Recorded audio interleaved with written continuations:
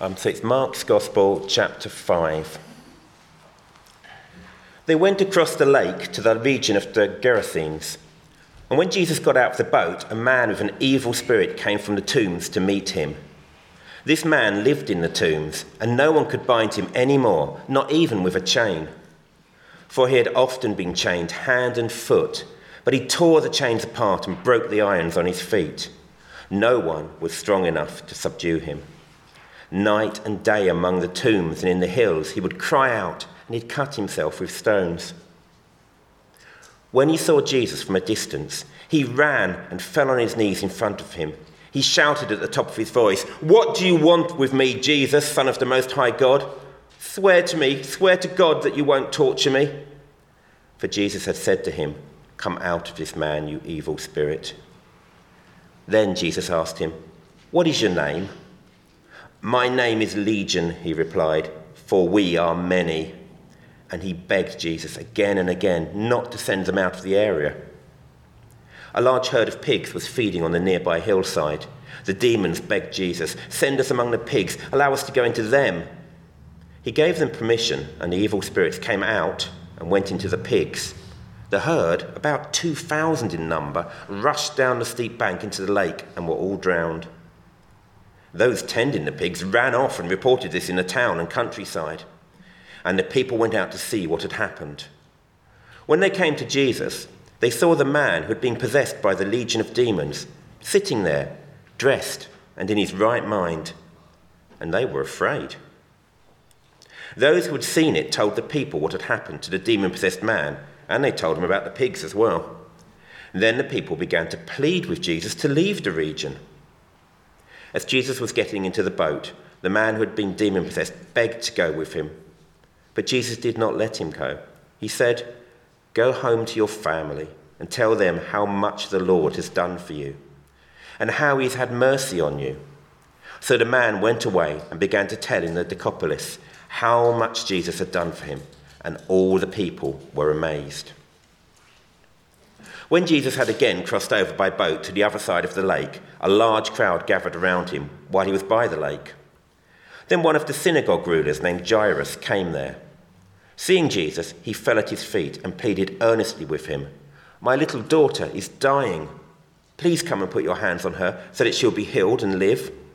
So Jesus went with him. A large crowd followed and pressed around him, and a woman was there who had been subject to bleeding for 12 years. She had suffered a great deal under the care of many doctors, and she had spent all she had. Yet instead of getting better, she grew worse. When she heard about Jesus, she came up behind him in the crowd, and she touched his cloak, because she thought, "If I just touch his clothes, I will be healed." Immediately, her bleeding stopped, and she felt in her body that she was free from her suffering. At once, Jesus realized that the power had gone out from him. He turned around in the crowd and asked, "Who touched my clothes?" "You see the people crowding against you," his disciples answered, "and yet you can ask, 'Who touched me?'" But Jesus kept looking round to see who had done it. Then the woman, knowing what had happened to her, came and fell at his feet and, trembling with fear, told him the whole truth. He said to her, "Daughter, your faith has healed you. Go in peace and be freed from your suffering." While Jesus was still speaking, some men came from the house of Jairus, the synagogue ruler. "Your daughter is dead," they said. "Why bother the teacher anymore?" Ignoring what they said, Jesus told the synagogue ruler, "Don't be afraid, just believe." He did not let anyone follow him except Peter, James, and John, the brother of James. And when they came to the home of the synagogue ruler, Jesus saw a commotion, with people crying and wailing loudly. He went in and said to them, "Why all this commotion and wailing? The child is not dead, but asleep." But they laughed at him. After he put them all out, he took the child's father and mother and the disciples who were with him and went in where the child was. He took her by the hand and said to her, "Talitha cum," which means, "Little girl, I say to you, get up." Immediately the girl stood up and walked around. She was 12 years old. At this they were completely astonished. He gave strict orders not to let anyone know about this, and he told them to give her something to eat.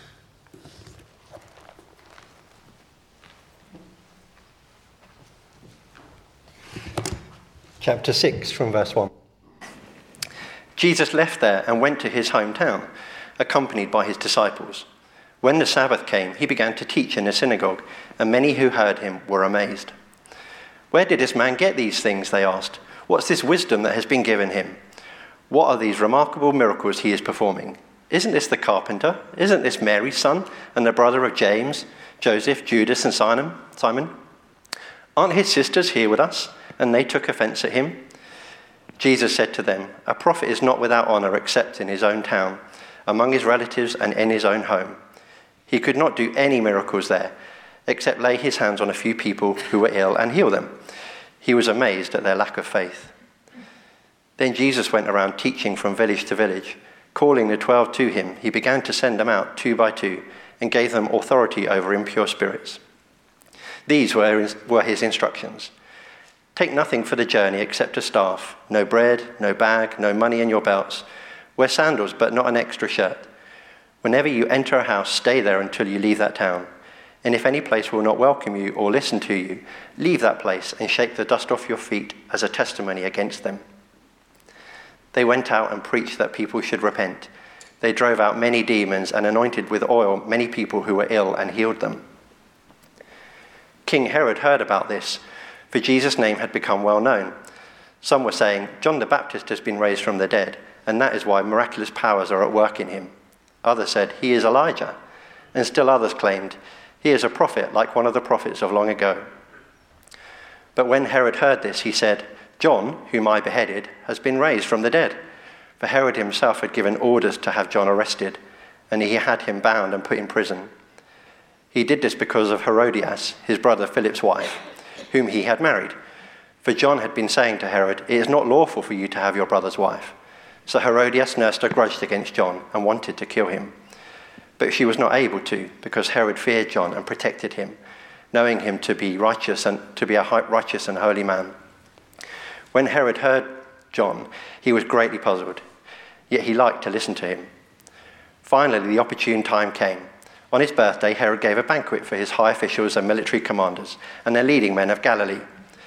When the daughter of Herodias came in and danced, she pleased Herod and his dinner guests. The king said to the girl, "Ask me for anything you want, and I'll give it to you." And he promised her with an oath, "Whatever you ask, I will give you, up to half my kingdom." She went out and said to her mother, "What shall I ask for?" "The head of John the Baptist," she answered. At once the girl hurried into the king with the request, "I want you to give me right now the head of John the Baptist on a dish." The king was greatly distressed, but because of his oath and his dinner guests, he did not want to refuse her. So he immediately sent an executioner with orders to bring John's head. The man went, beheaded John in the prison, and brought back his head on a dish. He presented it to the girl, and she gave it to her mother. On hearing of this, John's disciples came and took his body and laid it in a tomb. The apostles gathered round Jesus and reported to him all they had done and taught. Then, because so many people were coming and going that they did not even have a chance to eat, he said to them, "Come with me by yourselves to a quiet place and get some rest." So they went away by themselves in a boat to a solitary place. But many who saw them leaving recognized them and ran on foot from all the towns and got there ahead of them. When Jesus landed and saw a large crowd, he had compassion on them because they were like sheep without a shepherd. So he began teaching them many things. By this time it was late in the day, so his disciples came to him. "This is a remote place," they said, "and it's already very late. Send the people away so that they can go to the surrounding countryside and villages and buy themselves something to eat." But he answered, "You give them something to eat." They said to him, "That would take more than half a year's wages. Are we to go and spend that much on bread and give it to them to eat?" "How many loaves do you have?" he asked. "Go and see." When they found out, they said, 5 and 2 fish.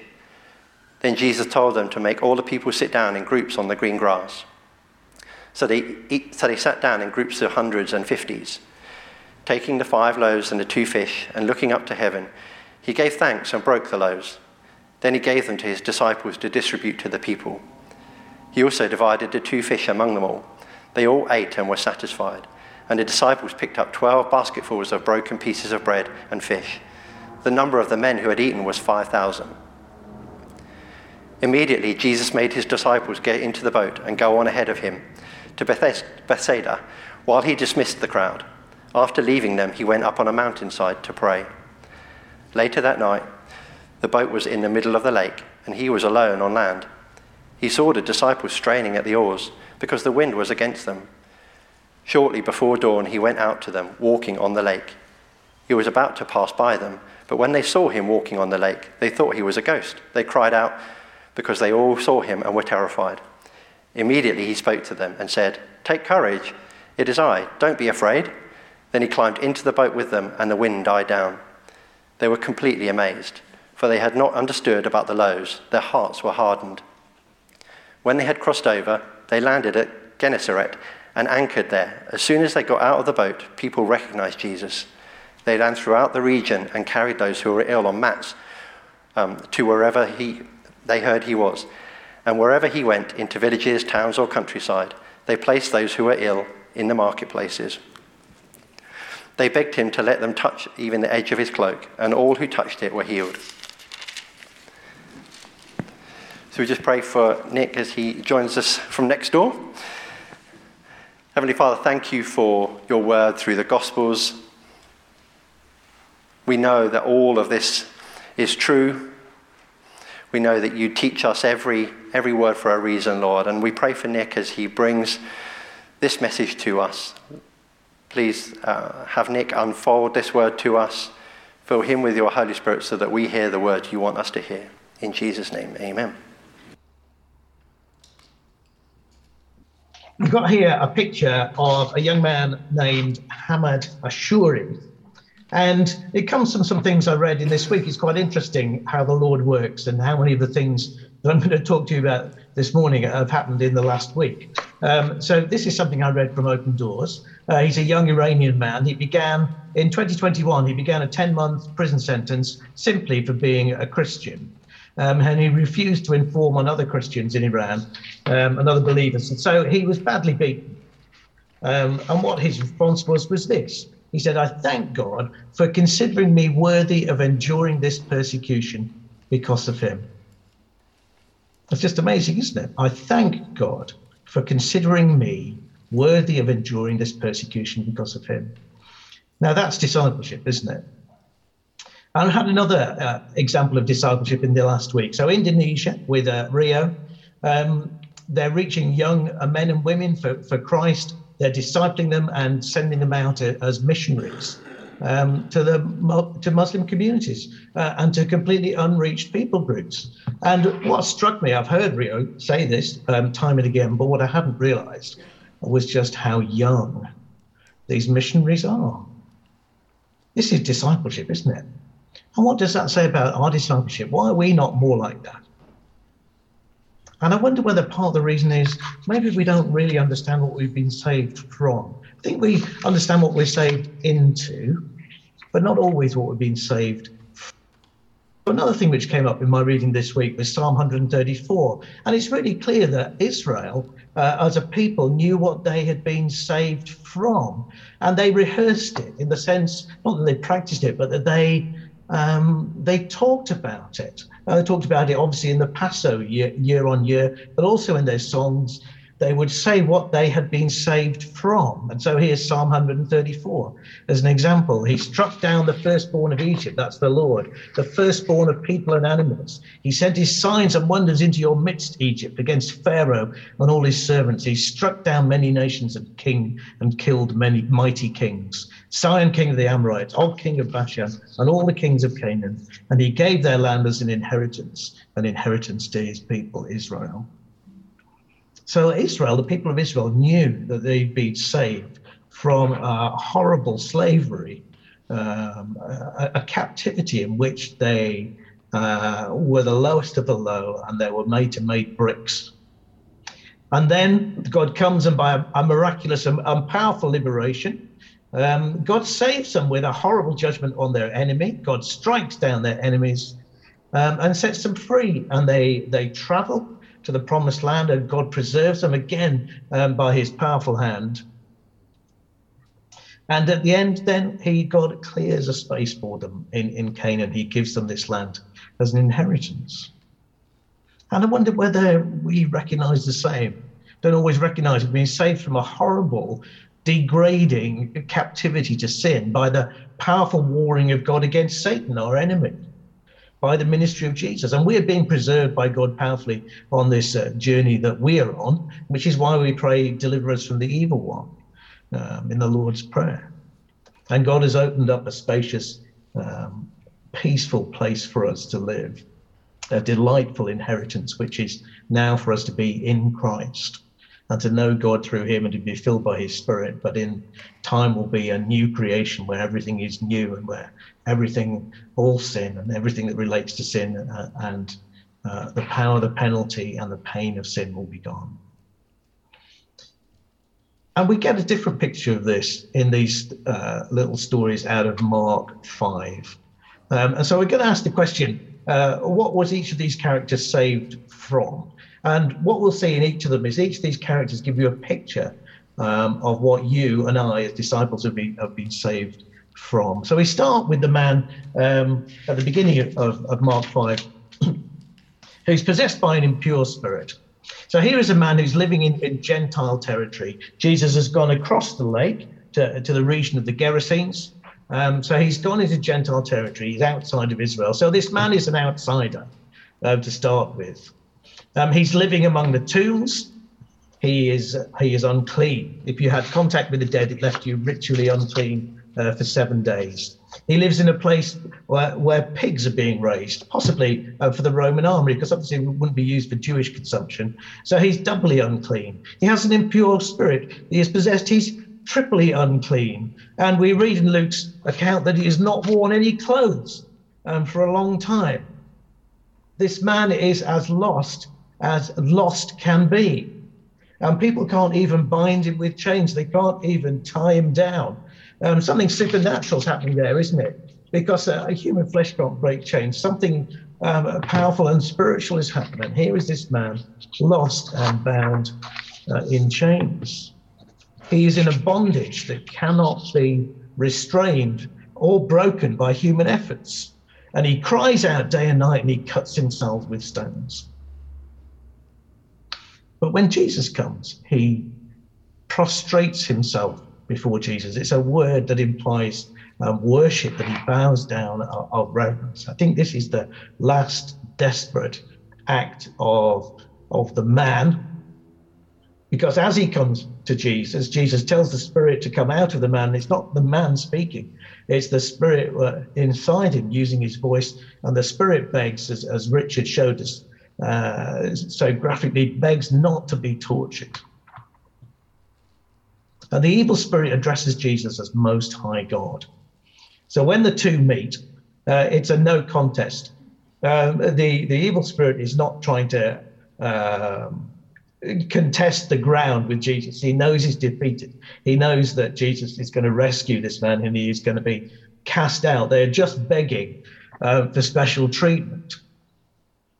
So there's no contest when Jesus and evil spirits come up against each other. Jesus asks for its name and it says legion, for we are many. A legion was the largest troop unit in the Roman army. It was 5,600 soldiers. And he or they, the spirit, I guess there is a spirit spokesman, asks that they be sent into the pigs. And so 2,000 pigs, you know the story, run down the steep hillside and are drowned in the water. And at this point, materialists that we are, we're usually more worried about the pigs than anything else. But Luke says, Jesus says rather in Luke 15, I tell you that in the same way that we're more rejoicing in heaven over one sinner who repents than over 99 righteous people who do not need to repent. And I think that's how we should read this. There is more significance in one man's release from evil and from bondage than the lives of 2,000 pigs is worth, or even than the livelihoods of the neighboring pig farmers. It's worth much more to Jesus that this one man is released from his bondage and brought into the kingdom of heaven. Where does this leave the man?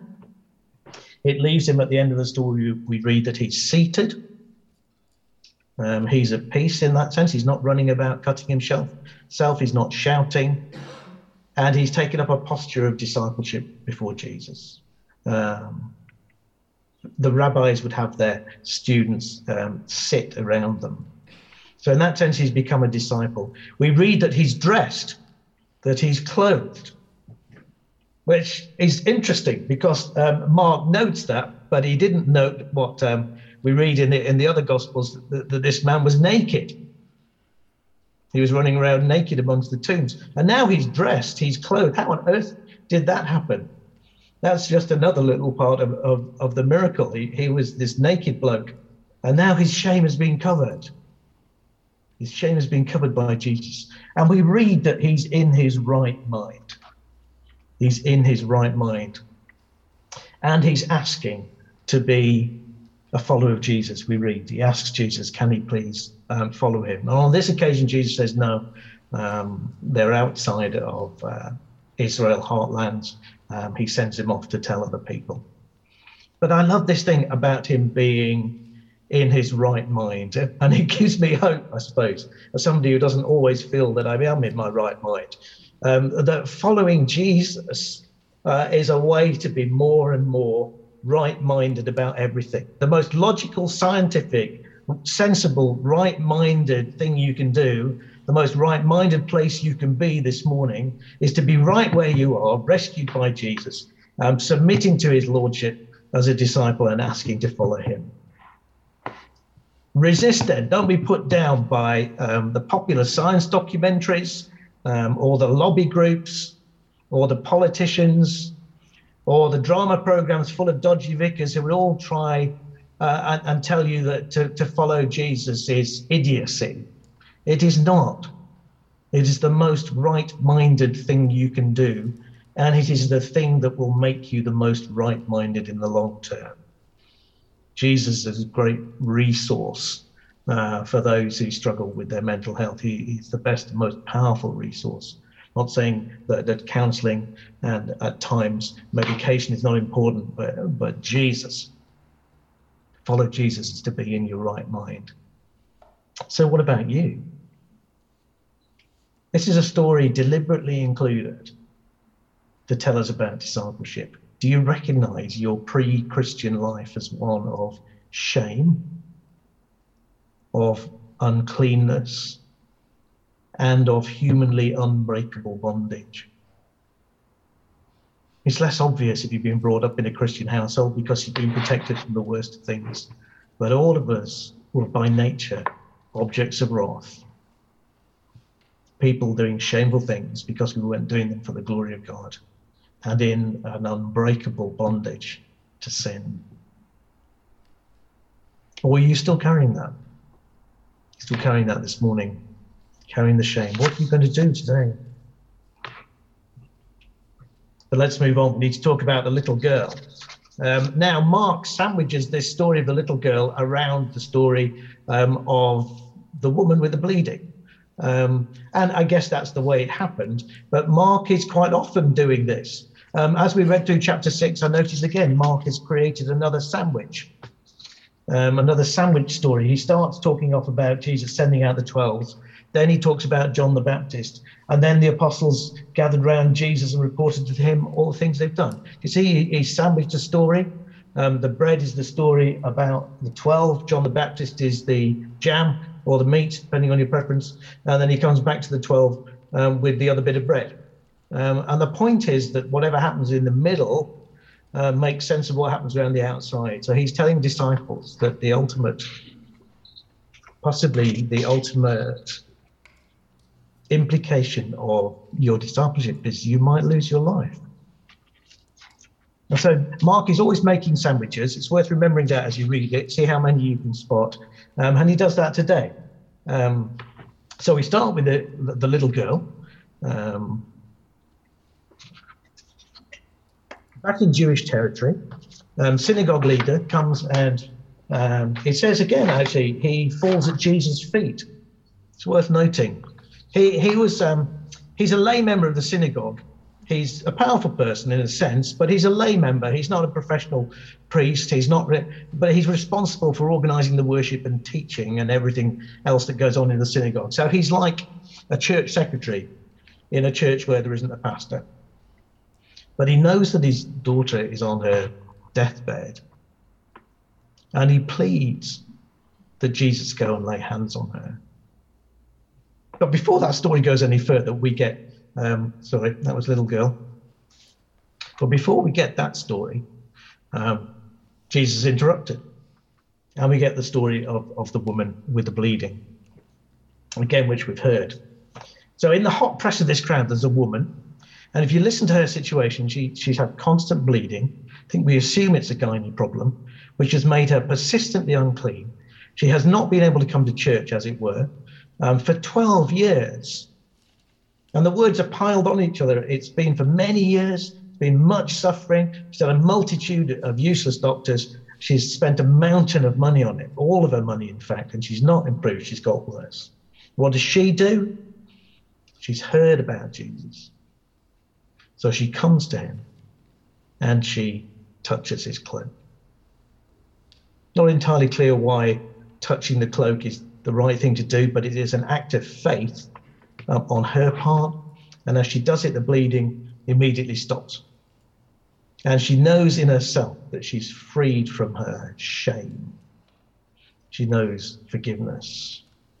This was an illness that was shameful, that had prevented her from worship. But at the same time, Jesus knows in himself that power's gone out for him, and he asks, who is it? This woman, she's violated the Torah just by being out in public. She's violated the law again by touching Jesus while she was unclean. So she's afraid. But what does she do? For the third time in this chapter, someone comes and falls at Jesus' feet. And you see, she wanted something. She wanted a cure. Jesus wanted someone. He wants a relationship. One commentator says, discipleship's not simply getting our needs met. It is being in the presence of Jesus, being known by him, and following him. And Jesus tells her that her faith has healed her. Or it's a word that means both healed and saved. It's a Greek word that means healed and saved. And the Aramaic or the Hebrew word behind it would have been Yeshua, which is a variant on the Hebrew name for Yeshua, who is Jesus. But he says to her, you have been healed, saved, same thing. So Jesus confirms, Jesus wants her not only to have had the experience, but he wants her to have heard his word, interpreting that experience to her. He says, you have peace with God, which she's known in her heart, but she needs to hear it in word too. You have peace with God, and you are being freed from your suffering. And it's just worthwhile noting that we need that too. We need the Bible to interpret to us and control what we experience. And so we experience in ourselves uncleanness, shame, humanly unresolvable bondage before we were Christians. And the Bible explains that to us, but also, of course, it explains that Christ is the one, when we come to him and fall at his feet, who can give us peace with God and freedom from our bondage. Sorry, I'm not keeping up, am I? So there's the red word for those who are doing the sermon notes. What about the little girl? Briefly and more simply, it seems like the interruption of the little girl's story with the woman's story has cost Jairus' little girl her life. And Jesus overhears Jairus getting the news. So somebody comes to Jairus and says, your daughter's dead, don't bother the teacher anymore. And Jesus overhears it. And it's an interesting word, because the Greek word, it can mean to overhear, which is what happens. He hears somebody talking to somebody else. But it can mean to ignore, which he does. And it can mean to refuse to listen or to deny the truth of something. And all those are true of Jesus' response. He overhears the death notice, but he ignores it, and he discounts the truth of it. And so he tells Jairus, don't be afraid, just believe. Present tense, keep on believing. This is what disciples do. They keep on trusting. Even when the funeral directors have been called and the professional mourners have arrived, Jesus says, keep trusting. Jesus cancels the funeral arrangements, and with a touch and a command, as with the woman, he raises her to life. Little lady, get up. And she gets up and walks around. That's what disciples do. This is discipleship. You were dead. You were dead. And now you're alive. And you get up and walk around with new life in Christ. Why that little story sandwich? Well, Mark is making a contrast. Jairus has a position. He's a synagogue leader, so he has honor, and he has a name. He's called Jairus. We're told that. And he approaches Jesus face to face, but he lacks faith. The woman is not named. She is shamed. She creeps up behind Jesus anonymously in a crowd, but she has faith. She is the example to us as disciples. So what do disciples do? Just to try and draw this together. What do disciples do? What do we learn about discipleship? Disciples fall at Jesus' feet. It's the starting point of a road of discipleship. Falling at Jesus' feet in crushing shame. Shame for actions, shame for attitudes. Have you been ashamed yet of sin? If you've never been ashamed of sin, you haven't started on this discipleship journey. One of the Holy Spirit's ministries is to bring conviction of sin. That is your starting point in a journey of discipleship. Disciples start by falling at Jesus' feet, knowing their awful uncleanness. Like the lady, like the man, like a man running naked amongst tombs, unable to enter into God's presence. And in terrible bondage, in complete helplessness and despair. Have you ever cried out to the Lord because you're desperate? Because sin has a victory over you, and it's like the chains and you can't break it. A recognition that you can't rescue yourself by self-improvement is the starting point and the continuing point of discipleship. So what do disciples do? They start by falling at Jesus' feet. Because of the shame, because of the bondage. But they come in faith. Come in faith. And when you have faith, and you look at what Jesus did on the cross, and faith says, he did that for me, then he can heal you and forgive you. All three, one writer says, transfer their uncleanness to Jesus, and to each Jesus bestows the cleansing wholeness of God. So you know, as we've come up to Easter, what Jesus has done. Whether you are man, woman, or child, he will cover your shame. He will cover your shame by hanging naked on the cross for you. By hanging naked on a cross for you. He can heal your hemorrhaging, your uncleanness by bleeding from nail wounds in his hands and in his feet. And he can break your bondage to sin by breaking death itself, by dying, giving up his life, and rising again from the dead, being raised by God from the dead. Death is broken. So what about you? Starting point of discipleship is to fall at his feet, recognizing that you are unclean and shamed and in bondage in a way that you can do nothing about it. Fall at his feet and say, Jesus, please, clean me, heal me, release me. And he does. And at the same time, you have to say, I want to walk with you.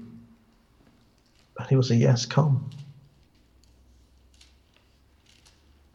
But maybe you've got yourself into a shame, even as a Christian, where you are shamed and bound and unclean Or come again and fall at his feet. Just fall at his feet and ask for the freedom and the cleanness and the honor to be restored to you again. But this was another passage that I read in the week, and you might want to, I've taken the middle bit out because I can't get it on the screen. You might want to read all of it. This is Peter again. You remember that Peter is writing through Mark, we reckon. This is Peter again. His divine power has given us everything we need for a godly life through our knowledge of him who called us by his own glory and goodness. Through these, he's given us his very great and precious promises, so that through them you may participate in the divine nature, having escaped the corruption in the world caused by evil desires.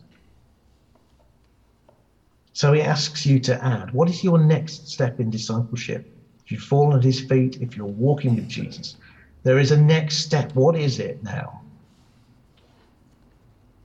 He says, add to your faith goodness. Do we just need to add to your faith some action, some goodness, maybe to those around you, neighbours, friends, work colleagues? Add to your goodness knowledge. Maybe you have faith and goodness, but you don't know very much of the Bible. Is it time to be digging in to scriptures? Add to knowledge self-control, and to self-control perseverance, and to perseverance godliness, to godliness mutual affection. Maybe you recognize you have all these things. Perseverance is pressing on, and godliness, but maybe with godliness you just haven't got mutual affection for your brothers and sisters in Christ. Maybe it's time to add it, the mutual affection, love. If you possess these qualities in increasing measure, they will keep you from being ineffective and unproductive in your knowledge of our Lord Jesus Christ. But listen to this, whoever does not have them is short-sighted and blind, forgetting that they've been cleansed from their past sins. If you don't have those things increasingly, it's because you've forgotten what Jesus has done for you. He's freed you from bondage. He's made you clean from uncleanness. He has redeemed you from shame. Therefore, my brothers and sisters, make every effort to confirm your calling and election. For if you do these things, you'll never stumble, and you'll receive a rich welcome into the eternal kingdom of our Lord and Saviour, Jesus Christ. Amen.